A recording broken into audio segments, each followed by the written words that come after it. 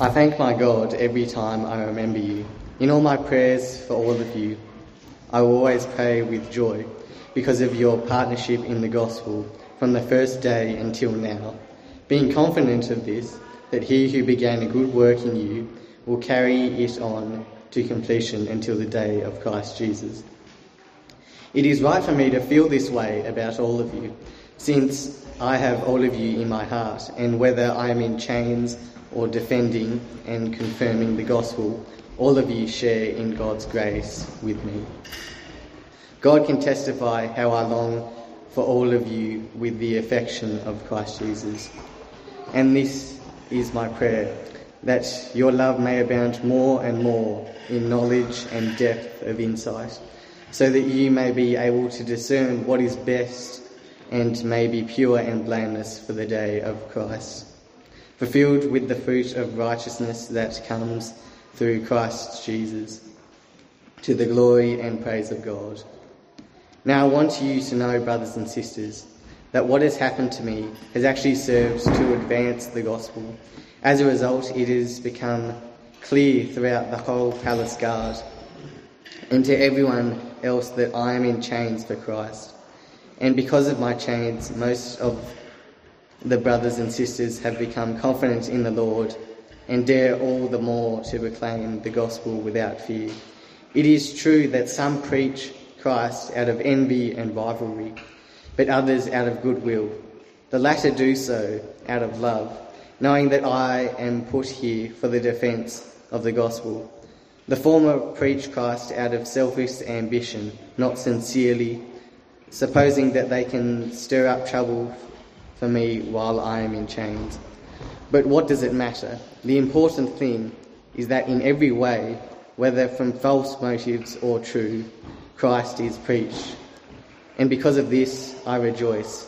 Yes, and I will continue to rejoice.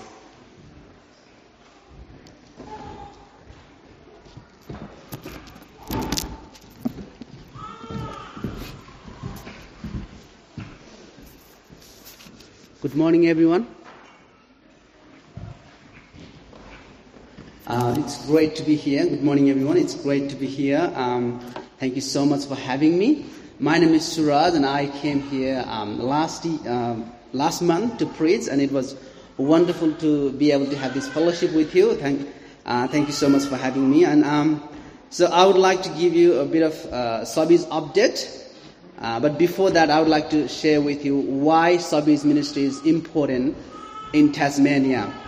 In Tasmania, over 159 languages are spoken. And Nepali language was the second most spoken language other than English in Tasmania in 2016. Indians are the largest group entering Australia, Nepalese being the second largest group entering Australia. And Nepali community was the fastest growing community in Australia in 2015.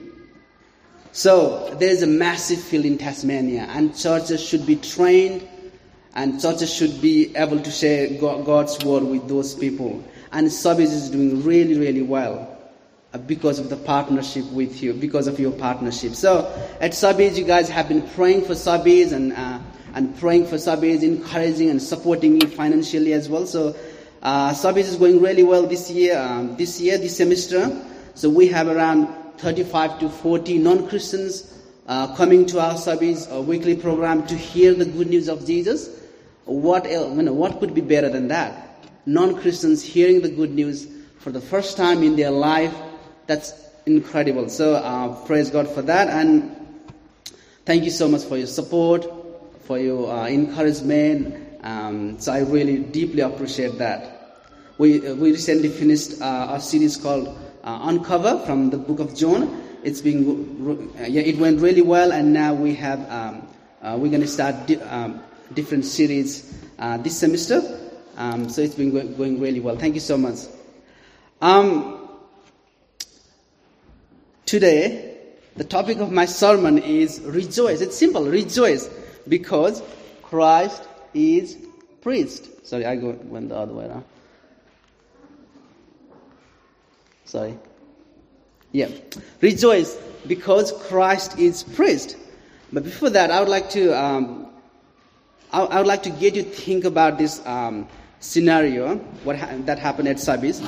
On one of our Subbies nights, we had the Bible study in groups, and the Bible study was from the book of Matthew chapter 13, verse 44. You know, the parable Jesus says, the kingdom of heaven is like treasure hidden in the field. This man finds it and goes and sells everything he has and comes back to buy this land where the treasure was in. So this was the passage that we picked. And after reading the passage, I asked these students in my group if they have anything they would like to say or if any comment they would like to make. So I asked those students, expecting they would say something like, "Oh, the man was wise." Something like that. And what the students said was really, shocking. The students said, "Well, that person was very selfish because he didn't share with his friends and family." Did you notice? Because the Indian and Nepalese culture is a very collectivist culture. Everything is shared. In the Western world, you have individualistic culture. It's all about me, mine, I am, my. So in the Subbies' eyes, this guy was very selfish. But in the Western eyes, this guy is very wise. So how would he share the gospel with those people? That's why the churches should be trained to share the gospel with the subcontinentalists or the immigrants. So anyway, let's get into the sermon. So I'll talk about this a little bit more later in. So as we know that this epistle was written by Paul, and there are so many things we can learn from the life of Paul, but one of them is how to encourage others. Paul is really good at encouraging others. He's the master of encouragement. And it's beautiful what Paul says in verses 4 and 5. He says, "I pray with joy." That's a beautiful thing to say. I pray with joy. To be honest, I pray with frustration. Sometimes I pray with anxiety and stress and so on. But we need to learn from Paul how to pray with joy. As we all know that this is written by Paul, and it is believed that Paul would have been in prison when he wrote this letter. Some people argue that in prison you are not allowed to write anything, but we know that Paul wrote this letter. And if you do research on what prisons would be back in first century, it would be awful to read. It would be very. Nowadays the prisons are really good, and you also have TV and everything. But back then it wouldn't be like that. The underground prisons would be back then, and you wouldn't be able to see the sun for months. And the darkest place would be the most secured place. And the most wanted criminals would be in the darkest place, and then they wouldn't be able to see the sun. In some cases, for life, they wouldn't be able to see the sun. And Paul is in there. Can you imagine? Paul is in there. He hasn't seen the sun for many, many days or months, and he hasn't eaten good food. And the rats are running around. Dead bodies would be there, cold, damp, stinky. And Paul is in there, and he says, "I pray with joy." That's incredible. And he gives the reason, "I pray with joy," because of the partnership in the gospel. And Paul is in prison when he wrote this letter, and the concept of joy comes about 16 times in 4 chapters, and which means Paul wrote the most joyous letter when he was in prison. And that's incredible. That's a wonderful thing to learn from Paul. I pray with joy because of the partnership in the gospel. So when I read this letter, it reminds me of the partnership I have with you in the gospel. We are able to share God's word with our subcontinental friends because of the partnership I have with you. If I didn't have partnership with you, we wouldn't be able to share God's word with those people. And God works through partnership. God works through partnership.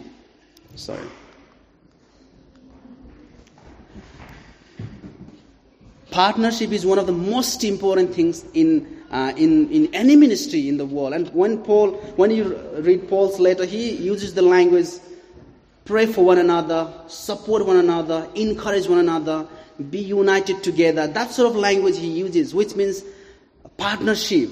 Partnership is very important. And any ministry in the world suffers if there is no partnership. Service suffers if I don't have partnership with you. Your ministry suffers if you don't have partnership with other people. So partnership is very important in any ministry in the world. And God works through partnership. And there's a beautiful saying, it goes something like this. If you want to go fast, go by yourself. But if you want to go far, go with the team. As Christians, we want to go far, we want to go further and further, proclaiming the good news of our Lord Jesus. And it's better to go in a team. It's better to go as a team. And it's healthier and better to go with a team.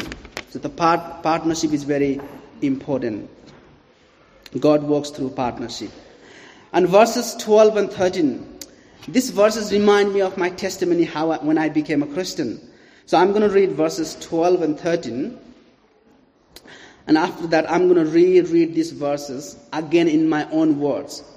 So Paul says, "Now I want you to know, brothers and sisters, that what has happened to me has actually served to advance the gospel. As a result, it has become clear throughout the whole palace guard and to everyone else that I am in chains for Christ." I was born into a Hindu family, and I became a Christian when I was about 10 years old. And there used to be a church in my village, next to my house, very close to my house. And every Saturday, I used to see these little children going to church and having fun, playing games and doing activities and eating food. And I really wanted to go to this church. So Saturday is our public holiday, not Sunday. Sunday is the first day of the week in Nepal. So every Saturday I used to see these little children going to church, having great time, and I really wanted to go to church. But my father said to me, "No, never go to church. Christianity is a Western religion, and Jesus is a Western God. So Jesus is not our God, so never go to church." So being a rebellious child, once I went to church. And when I was about to enter the church, the pastor came and said to me, "Hey Suraj, please don't come to church. If your father knows that you came to church, he will make mess and he will fight with me." So he was reluctant to welcome me. So what I did, I went behind around the church to look in through the window what was happening in the Sunday school. So you have a very, very expensive church, but in Nepal it's like a shed, window, door, and that's it. And then so every Saturday morning, I used to go behind the church to look in through the window, the Sunday school, what was happening, and seeing my passion to know about Jesus and to be a part of the community. The pastor came and said to me, "You can come to church. I will talk to your father and we'll pray and let's see what happens." Since then, I went to church every week and learned more and more about this new foreign God, Jesus. And I was about 16 or 17 years old. My father said to me, "Suraj, I have noticed that you have been going to church for a long time, and I'm very, very sad because you are going to church. Today you have to make a decision. If you want to stay in my house, you should stop going to church. But if you continue to go to church, I will kick you out of my house." That's what he said, and I didn't have anywhere to go. And then I said, "Well, I can't live without Jesus." As a result, I got kicked out of the house. Remember, in my culture in Nepal, leaving the house at the age of 17 or 15, 16 is very unheard of. You don't do that. But I didn't have any option, so I did. I got kicked out of the house. So having heard my story that I got kicked out of the house because I became a Christian, to my non-Christian friends and family and relatives, it became clear that Suraj got kicked out of the house for Christ. And one of the funny things about collectivist culture is if something happens in your family, everyone knows before you do. That's the funny thing. And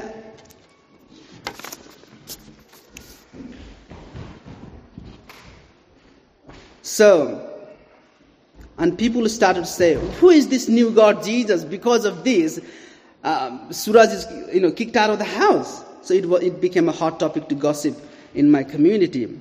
So I have written verses 12 and 13 in my own words. Now I want you to know, brothers and sisters, that what has happened to me has actually served to advance the gospel. As a result, it has become clear throughout the whole village to my non-Christian friends and family and relatives. It became, I got kicked out of the house for Christ. So following Christ is not easy, especially in countries like Nepal and India. I remember every time I went to church, my dad chucked my meal in the bin, and he would tell my mom not to give food for a couple of days. And I remember a few times he tied me to a pole, my hands and leg to the pole for going to church. But that didn't stop me from going to church. So I'm not trying to brag about my testimony. No. I'm just sharing. This is the life. If you become a Christian, if you have decided to follow Jesus, that's normal. You have to go through that. So if you want to become a Christian in countries like Nepal and India, Christian life begins with persecution, not prosperity. And you have to be ready. So if you become a Christian, the first reaction is not a party. The first reaction is like, wow, I have become a Christian. Now I should be ready. I may be kicked out of the house anytime, so I should be ready. So that's the first reaction. So life begins with persecution, not prosperity, when you want to make a decision to follow Jesus. So there are verses 15 and 16, there are two types of people. The people who, like Paul, when they heard that Paul was in prison, they became confident to share the gospel, and they preached the gospel. And they preached the gospel out of goodwill. But the people who didn't like Paul, when they found out that Paul was in prison, they also started to preach the gospel, but their motive was different. Their intention was wrong. So they started to preach the gospel out of rivalry and envy. When they found out that Paul was in prison, they started to preach the gospel to create a conflict in the church.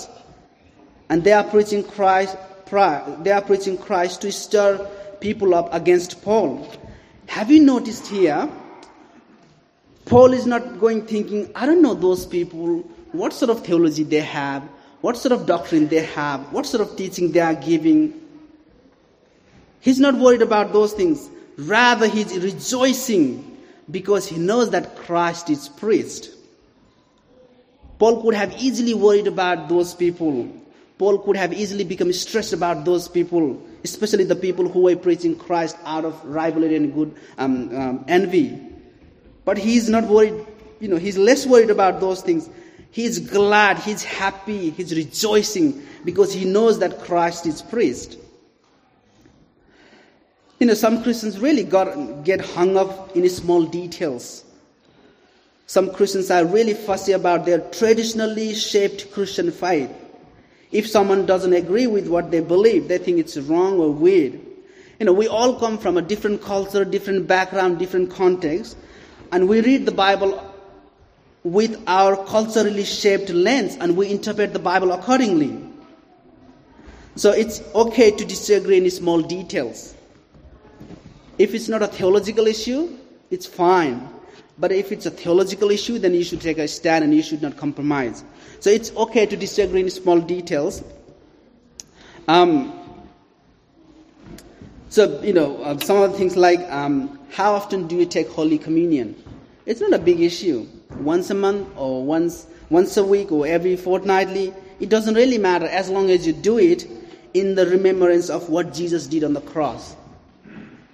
I come from a village where it is very hard to find grape juice. Yeah, it's true. It's very difficult to find grape juice. If you found it, it's too expensive. Some churches can't afford. So what would you do in that situation? So I remember in my church we used to use, sometimes we use Fanta instead of grape juice because we couldn't afford. And sometimes diluted lemon juice. So that's why we need to we need to think through. If it's a theological issue, then you should work it out and you should not compromise. You should take a stand. But if it's not a theological issue, if it's a minor issue, then we should not worry too much about it. And also, at what age do you get baptized? It doesn't really matter what age. So we need to find out which one is a theological issue and which one is a traditional or a cultural issue. So it's okay to disagree in small details, but the main thing is that we believe that Jesus is the only Savior and we are saved by grace alone, through faith alone, in Jesus alone. That's the most important thing. So, do you know when you go for a driver license test or assessment, the instructor always says, as long as it is safe and legal, you can do anything. Likewise, when we preach the gospel, we need to know two things: faithful to the text and relevant to the context. You need to be faithful when you share the gospel. And also, is whatever you're saying making sense to them? Have they understood what you say, what you have said? So that's why faithful to the text, faithful to the word of God, and relevant to the context. And also you need to think through what works in your audience. And you need to do what works for your audience. For example, why does a loving God allow suffering to happen in the world? This is one of the most popular topics, or one of the biggest questions in Western countries. Why does a loving God allow suffering to happen in the world? And many preachers have preached on this topic, and many books have been written on this topic. But this works only in Western countries. It doesn't work in countries like Nepal and India. This question, in fact, doesn't even exist in countries like Nepal and India. So, Nepal and India are highly Hindu predominant countries. In Hinduism, there is no concept of loving God. In Hinduism, what happens? Gods are up there in heaven, and human beings are down here on earth, and they are trying their best to please their God by sacrificing animals on different occasions, by going to different temples every week. So this question doesn't even exist. And if you preach the gospel, if you preach on this topic in service context, it seems like you are answering the question which hasn't been even asked. So what is the biggest question in our country, in our culture? Well, the biggest question is, I like Jesus. He's a great guy. He's a great God. But how can I honor God? How can I honor Jesus without dishonoring my non-Christian parents? That is one of the biggest questions we are I'm not struggling. And people from subcontinental countries, they're struggling. I like Jesus. He's great. But I don't want to hurt my non-Christian parents. At the same time, I want to follow him. But how? That's the biggest question. And also, how can you say that Jesus is the only way? That's one of the biggest questions we are wrestling with. So you need to be relevant to the context as well for your audience. And let's see verse 18, what Paul says. It's really interesting. I'm going to read. But what does it matter? Verse 18. What does it matter? The important thing is that in every way, whether from false motives or true, Christ is preached. And because of this I rejoice. And he doesn't stop there. He says, yes, I will continue to rejoice. The second half he says, whether from false motives or true, it doesn't really matter. Christ is preached. That's what matters. That's my grandmother, my mom's mother. Back in the days in Nepal in the 1950s, when Nepal first opened to other countries. Before that, Nepal was not open to other countries. So in the 50s, when Nepal was open to other countries, many missionaries went to Nepal. Many CMS missionaries and INF missionaries, they went to Nepal from Australia as well. Even from Tasmania, many missionaries went to Nepal. And during that time, many Nepalese became Christians. And one of them was my grandmother. So my grandmother was one of the earliest Christians in Nepal. And then So I remember my grandmother telling me stories when they first became a Christian, and when they would travel on a bus or on an airplane, and if the person who is sitting next to them happens to be a Christian, they would have a great time. They would have a great connection. They would encourage one another, pray for one another, uplift one another. They would have a great time. So especially in Nepal, if you are traveling on a bus, and it's rude not to talk to the person next to you. And you should ask, and it's okay to ask questions like, what's your name? What do you do for a living? How much do you earn? Are you married or not? Have you got kids? What are their names? It's okay to ask all those questions. But in Australia, well, I tried, it didn't work. So people prefer not to ask those questions. Anyway, so I remember my grandmother telling me stories that when they would travel on a bus, they would have a great time. As soon as they find out that there's a Christian, they would have a great time. They would even pray for one another. They would extend the address as well, postal address, so that they could keep in touch. They could send letters and things like that. They wouldn't ask, what denomination do you come from? What sort of theology do you have? What sort of doctrine do you hold? All they knew was they believe in the same new God, Jesus, who died for them. That's what they believe. And they are saved by Him alone, by grace. So no criticism, no comparison, no conflict, but joy, love, encouragement, prayer and support. Of course, we need to have, constructive criticism as well, but we need to encourage one another, pray for one another, and we need to share the gospel. And most importantly, we need to rejoice because Christ is praised. Whenever Christ is praised, we need to rejoice. That should be our first reaction. We need to rejoice. So if you want to see Christ is praised at Sabis, you can come and talk to me. We can rejoice together. I would like to give you some more information. If you want to pray for me or partner with me in the gospel, please come and talk to me.